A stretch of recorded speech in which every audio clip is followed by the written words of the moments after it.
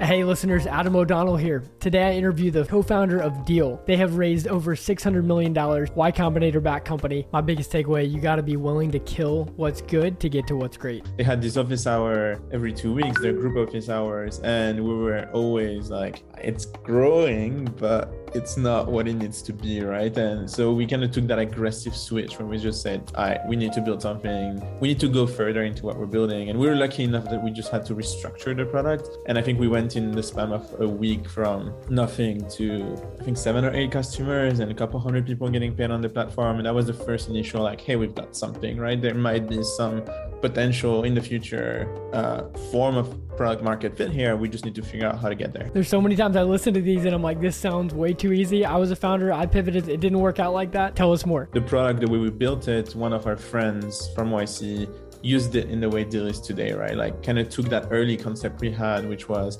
bridging payments and contracts in one place, which are two things that are usually dissociated, right? Like you want to pay someone in another country, you want to have a contract in place, you sign a contract with HelloSign, and then payments happen in another place. We kind of had like the first, I think, spark of Deel was bridging those two things together and then eventually making the contracts and the compliance stronger and all of that. But that was like when we saw that use case, like I think he was hiring someone in another country and he just liked the idea of like being able to release money as he goes through that. We're like, oh, okay, there's really something there. All it took was one customer using it in a different way to give them that aha moment. That was where they got their conviction. Whenever one of us has conviction, we just execute. In that case, that was actually me, where I remember walking in at small 2 bedrooms where I think one of my teammates was even sleeping in the bathroom at the time because we like the shower was pretty big. So we had an air mattress there and we couldn't truly afford the rent in San Francisco. It was super expensive. I remember walking into a nice place downstairs where we were working from and just said, hey guys, we think we're going to change the product to that. And everybody was like, okay, what do we need to do? Right. And I think those are the people that really shape a company early. As you can see, they have an incredible story. You got to listen to the rest. Boom. Hey, welcome to Sit Down Startup Founder Podcast. I'm your host, Adam O'Donnell, former founder and VC. I now work at Zendesk for Startups, where we offer 6 months free use of Zendesk for qualified high growth companies. Alex, so great to have you on the show. Please give us an overview about Deel for anyone who doesn't know. Yeah, well, first of all, thank you so much for having me. I'm super excited to be here and love the work that you guys are doing at Zendesk. So Deel. So I'm Alex. I'm the founder of Deel, originally from Paris, and kind of traveled all over the world, studied in a few different countries, and had the opportunity to work with amazing people from all over the world all of my life, really.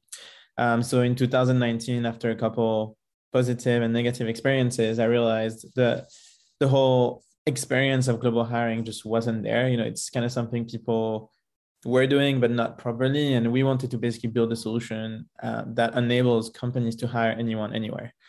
So prior to Deel, you wanted to work with someone in another country, you either had to pay them for like PayPal and not really know what you're doing, not understanding the local labor laws or anything on the other side as a 1099, or potentially like open a country and just hire a lot of people into one country and, invest into one region, or really going through third-party agencies that would take a significant percentage of the salary and you didn't even know what was happening on the back end of things.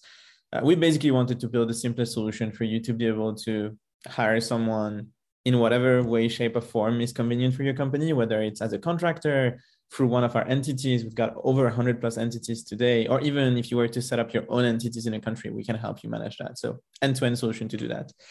I guess for the background, we're about 1,300 plus people today. We've raised north of $600 plus million, and we have over 10,000 customers from small companies, maybe a couple that are probably going to listen to this podcast, all the way to publicly traded companies and enterprises.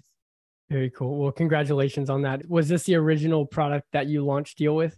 I think the essence of the product was similar. For us, it was about enabling people to get paid in other countries.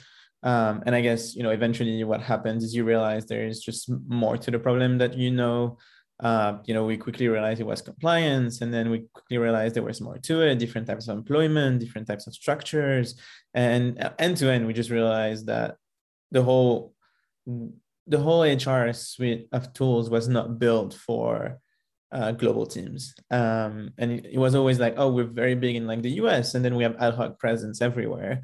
And I think, over the last 2-3 years, things have kind of shifted, or at least the cards were a bit redistributed. So the need for more global hiring, more global HR solutions that are, whether it's mindful or inclusive of generally everyone, it's definitely a big need, and that's what we're here to provide.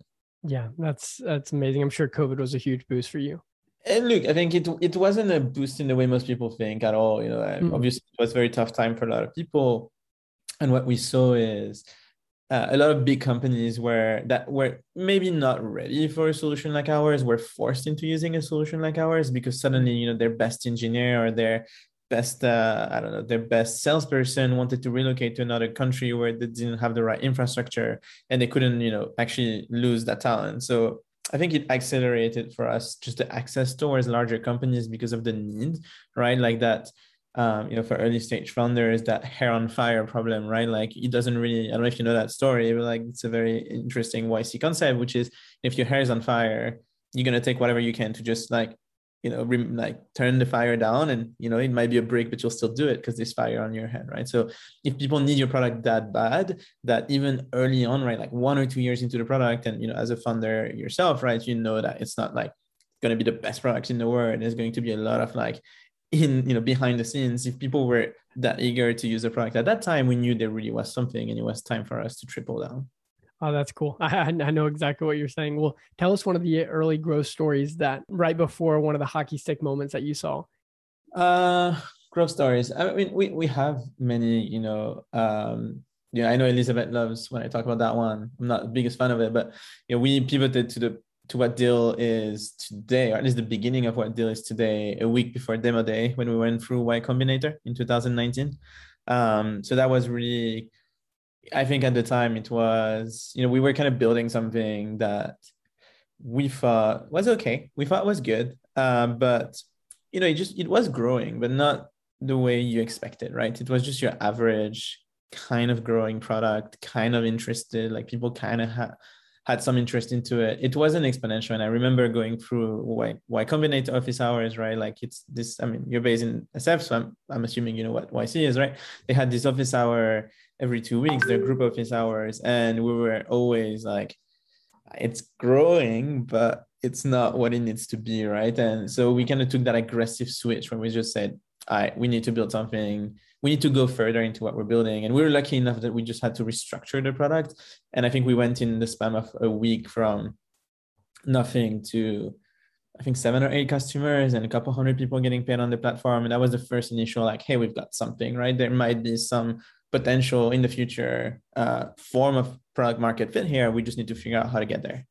That's interesting. Can we zoom into that a little bit? So like you said, the essence is the same of what you started on, but then you had this big pivot a week before demo day. What made you feel like we have to make a change? The journey was, we started with a payment infrastructure to help people around the world get paid by their customers. And the first hypothesis we worked on was the reason why people don't work together on that front, right? The reason why those transactions are hard is because you don't trust both parties. And that wasn't eventually true, right? Like I think most people getting paid on the other side of the world are just, what we realize oftentimes, like happy to have the opportunity to work with companies. So for 2-3 months, we kind of like played around different ideas in that space and like helping freelancers, contractors get paid and all of that. And then eventually what happened is the product, the way we built it, one of our friends from YC used it in the way Deel is today, right? Like kind of took that early concept we had, which was bridging payments and contracts in one place, which are two things that are usually dissociated, right? Like you want to pay someone in another country, you want to have a contract in place, you sign a contract with HelloSign, and then payments happen in another place. We kind of had like the first, I think, spark with Deel was bridging those two things together and then eventually making the contracts and the compliance stronger and all of that. But that was like when we saw that use case, like I think he was hiring someone in another country and he just liked the idea of like being able to release money as it goes through that. We're like, oh, okay, there's really something there.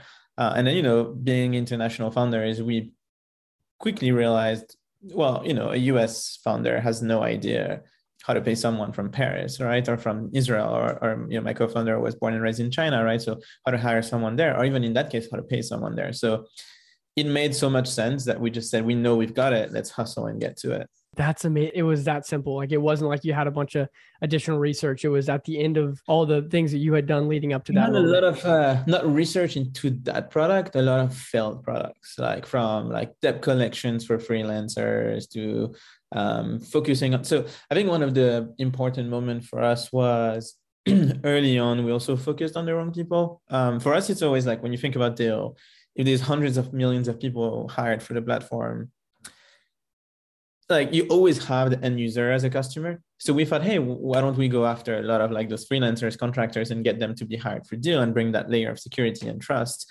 And then we realized pretty quickly that just that go-to-market was never going to work like B2C. That was, for example, like an experiment we had at the very beginning, and switching to B2B was definitely like the right move for us. Like that kind of B2B2C where you're really focused on giving a great teammate experience, but the person you're selling to today is on the client side, which actually, kind of to us is kind of obvious today. It really wasn't at that time. Makes sense. Tons of fun stuff to get there. And even when we got there, it's when you're talking about payment infrastructure, paying people globally, entities set up in 100 plus countries, like, for over a year, we were nicely growing, I'd say 20-30% plus month on month, but like, nothing crazy happened, right? Like we were just heads down building, because if I'm going to school you on compliance, I need to have it's not going to exactly take a day for us to figure it out.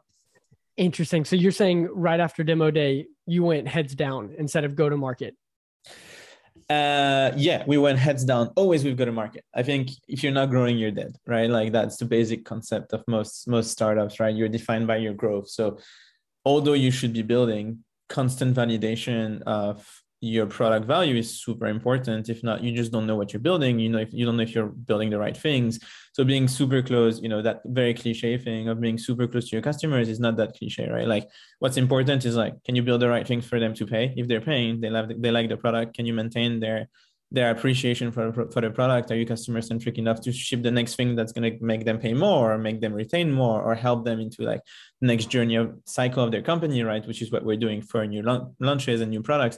And this is the only way to keep growing, right? So what I like to usually describe it as, actually, it was one of the things I pitched at our Series A was, we really got to a point where founders-led sales, which are always the most important thing, I think, but we got to a point where it made sense to grow the team beyond just me and Shro selling. And that was one of the moments where we realized, okay, like we're getting to that tipping point where raising more capital and then doubling down on the sales team makes sense, because if we can do it, if we build the best practices, professional salespeople can do it even better than us, right? But until we know how to do it, they probably can't. Yeah, it sounds like you took that same principle. Like, we need to understand this before we start hiring and scaling it throughout. If you can't do it yourself, no one else can. Like, if you don't put your hands in it, hiring the best managers, in my experience, are the ones that will do the job until they truly understand and can scale their teams and can put their hands in the mud, right? You said you work at a fund called Muddy Capital. I don't know if that. I did, yeah, Mighty Capital. I worked there in 2020. Right. So, if you can't put your hands in the mud, then you probably are not the right person to lead that team. And that's maybe a more interesting thing as companies scale, like being able to identify the people that are willing to roll up their sleeves and get the job done are the best people, right? Like what you want to avoid is those execs that are, just giving orders and talking away. And those are the people you really want to avoid in a company for sure. I hear that loud and clear. So help me with the feeling amongst the co-founders before you made the pivot. Was it just kind of like, hey, like, we're in a good track, like it's a little slower than we thought, like, or was it like, we have to make a change? One of the things we have at Deel, for better or for worse, is that concept of deal speed. It's one of our company values, where for us, it's about speed of execution. And one of the things that we do really well is whenever one of us has conviction, we just execute. And I think at that time, in that case, that was actually me, where I remember walking in, and at the time we had 2-3 team members already global. Actually, most of them are still at the company today. I think all of them almost. I walked in that small apartment we were crashing in SF, like a small 2 bedrooms, where I think one of my teammates was even sleeping in the bathroom at the time, because we like the shower was pretty big. So we had an air mattress there, and we couldn't truly afford the rent in San Francisco. It was super expensive. I remember walking into like the in that building, they had a nice place downstairs where we were working from, and just said, hey guys, we think we're going to change the product to that. And everybody was like, okay, what do we need to do, right? And I think those are the people that really shape a company early, right? Like you can't really, time is money on that case, and you probably don't have a lot of it. So you need to move really fast and you need to see what sticks. And if you don't have people with the mindset they're able to follow you or follow your teammates or whoever into like whatever execution needs to happen, then you're gonna be in trouble. So I remember this very clearly. I just walked in and say, guys, like this, I think we've got this. This is how we need to do it. And we just like worked away every day till like 2-3 a.m. to ship it. And yeah, that got us through demo day. That is amazing. Exciting times. I love those stories. What was one of your first go-to-market channels after the demo day? It was mainly us going after companies. I remember Shuo emailing, she's our CRO now. So very early on, we're like, okay, I'm a decent salesperson, but I'm very bad at like follow-up, structure, Salesforce. Well, we didn't implement Salesforce for a long time, but like all of those things are just not my thing. While Shuo is much more like organized and squared on that front. So very, very early on, we're like, okay, you take go-to-market and I'll kind of focus on the rest of things. And, although at the very beginning, we're all involved in like the pure sales part and like making sure that deals close, making sure deals go through. That was always kind of Shuo's thing. And early on, she was doing, we kind of all were, but she was aggressively doing a lot of SDR work. So emailing, I think 100+ people a day. I think my quota was 30+ people a day. She was emailing 100+ people a day. And the goal was, growing 20-30% month on month, which of course, when you're making like $10,000 is not that much, but it's just like the ideology behind like you're still growing at that speed is what really one of the things we took from YC, right? That like growth bubble where you need to get to a point and ship there and be ready for demo day with the most amazing numbers you can get to, and is the most amazing story you can get to. I think we kind of kept that mindset where we needed to grow, as much as we could every month. And so as just cold outreach, obviously to some extent, Y Combinator is a great way to tap into B2B, right? Like all your batchmates and all the previous companies before are potential customers. So you can't abuse it because, it gets on people's nerve, but, people are willing to help and try product because, you were there before. And then just sending, we were kind of doing something where we had conviction. We knew there was a need for it. And it was about making people understand that the way they were doing it was just not correct. And it was very obvious to us, right? Like, I knew that when you paid that person in France, you were not doing it right, and you had no idea what you were doing. But it was very anchored in people's head that, hey, they can just do a wire transfer wise, right? Like it wasn't really like, hey, the whole relationship is poorly defined. Let us help you get there. But we were so, decisive on it that we were just, again, it's just about like putting it in front of the right people. And eventually when you get enough momentum, then you build up. This is how you should do it. Why didn't I do it that way before, right? But it definitely takes time to get there. Absolutely. What was your mindset on the go-to-market outreach before the pivot? Was it that same kind of 100 people per day quota? Yes, but we were doing different things at the time. We were trying to go, for example, when we're going to end users, so contractors, freelancers, we were, hanging around Reddit communities and others and trying to get as many people as we can. Actually, funny story. When during YC, we had, I don't think I've ever told that story to anyone. I don't remember at least. It was kind of like a very nice growth hack. So at some point there was a Reddit post that was growing super quickly. It was a GitHub channel. There was a GitHub piece of code that would help you get paid if your client didn't pay you. So you build a website for your client. You can add that so that you have like a big red button that you can press whenever. And I remember seeing it grow on like, I don't remember which channel it was, like R coding probably. And when I saw it rise through the ranks, I just like DM'd the guy and said, I'll send you $100 if you put like next time use Deel to make sure you get paid on time. And that happened. And that post actually went, I don't remember. You can probably find it. I'll find it for you, but it went crazy, right? Like a lot of people actually like started that GitHub snippet, and we got a lot of like end users from that. And I was like, oh my God, maybe we got product market fit. And that was not it. But like, it was like suddenly we had like 10,000+ people looking at what we were doing from that thing, right? So that's kind of like the the traps of building a company is you think sometimes you've got something, you don't have it. But yeah, that was, for example, an interesting way to go to market at the time, and we thought we were very successful. But that, like everything, that goes back down eventually. That's amazing. If you haven't nailed the core product market fit, then even if you hit a growth hack, which you did, it's going to pit. Yeah, it was pure growth hacking at that time. Yeah, yeah. Sure. But I love that creativity. The final question is, what is your superpower as a founder? Two things. I think I'm pretty decisive, so I usually go heads first, and I think through things at a decent speed. So I go heads first, but I actually usually have thought through things before I do, pretty fast. So it makes just things move faster. And I have a tendency to do things myself as well. So like that the fact that I put my hands in first just shows the way to most people. There's no seniority, there is no title. It's like when we need to get something done, we kind of do it. And attached to that, I believe, but again, I think you should ask my teammate more than me. I'm pretty logical in my thinking. So most of the decision framework I have usually makes sense, which makes people more comfortable, right? Like whether they're unhappy or happy about something, if the way you're going about the problem makes sense, and you're trying to do something that's pretty thought out, people are usually have a higher tendency to want to do this with you rather than do the nice corporate thing, like disagree and execute anyway. So not afraid to make the absolute decision, but you are thinking through it. But that thought process is really condensed, and it has like a framework to it. I think that's a decent way to put it. I think my head of comms would probably say more accountability as well.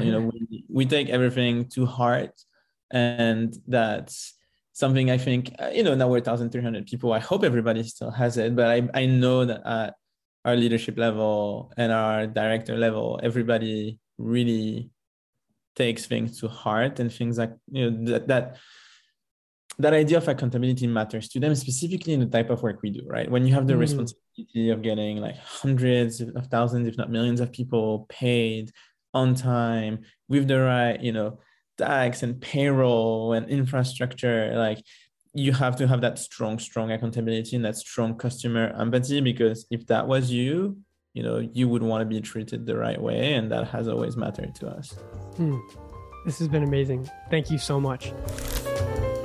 That's a wrap. Thanks for listening. Make sure to subscribe on Apple, Spotify, and Google. If you want to learn more about Zendesk for Startups and our free offer, please check out our website at zendesk.com/startups.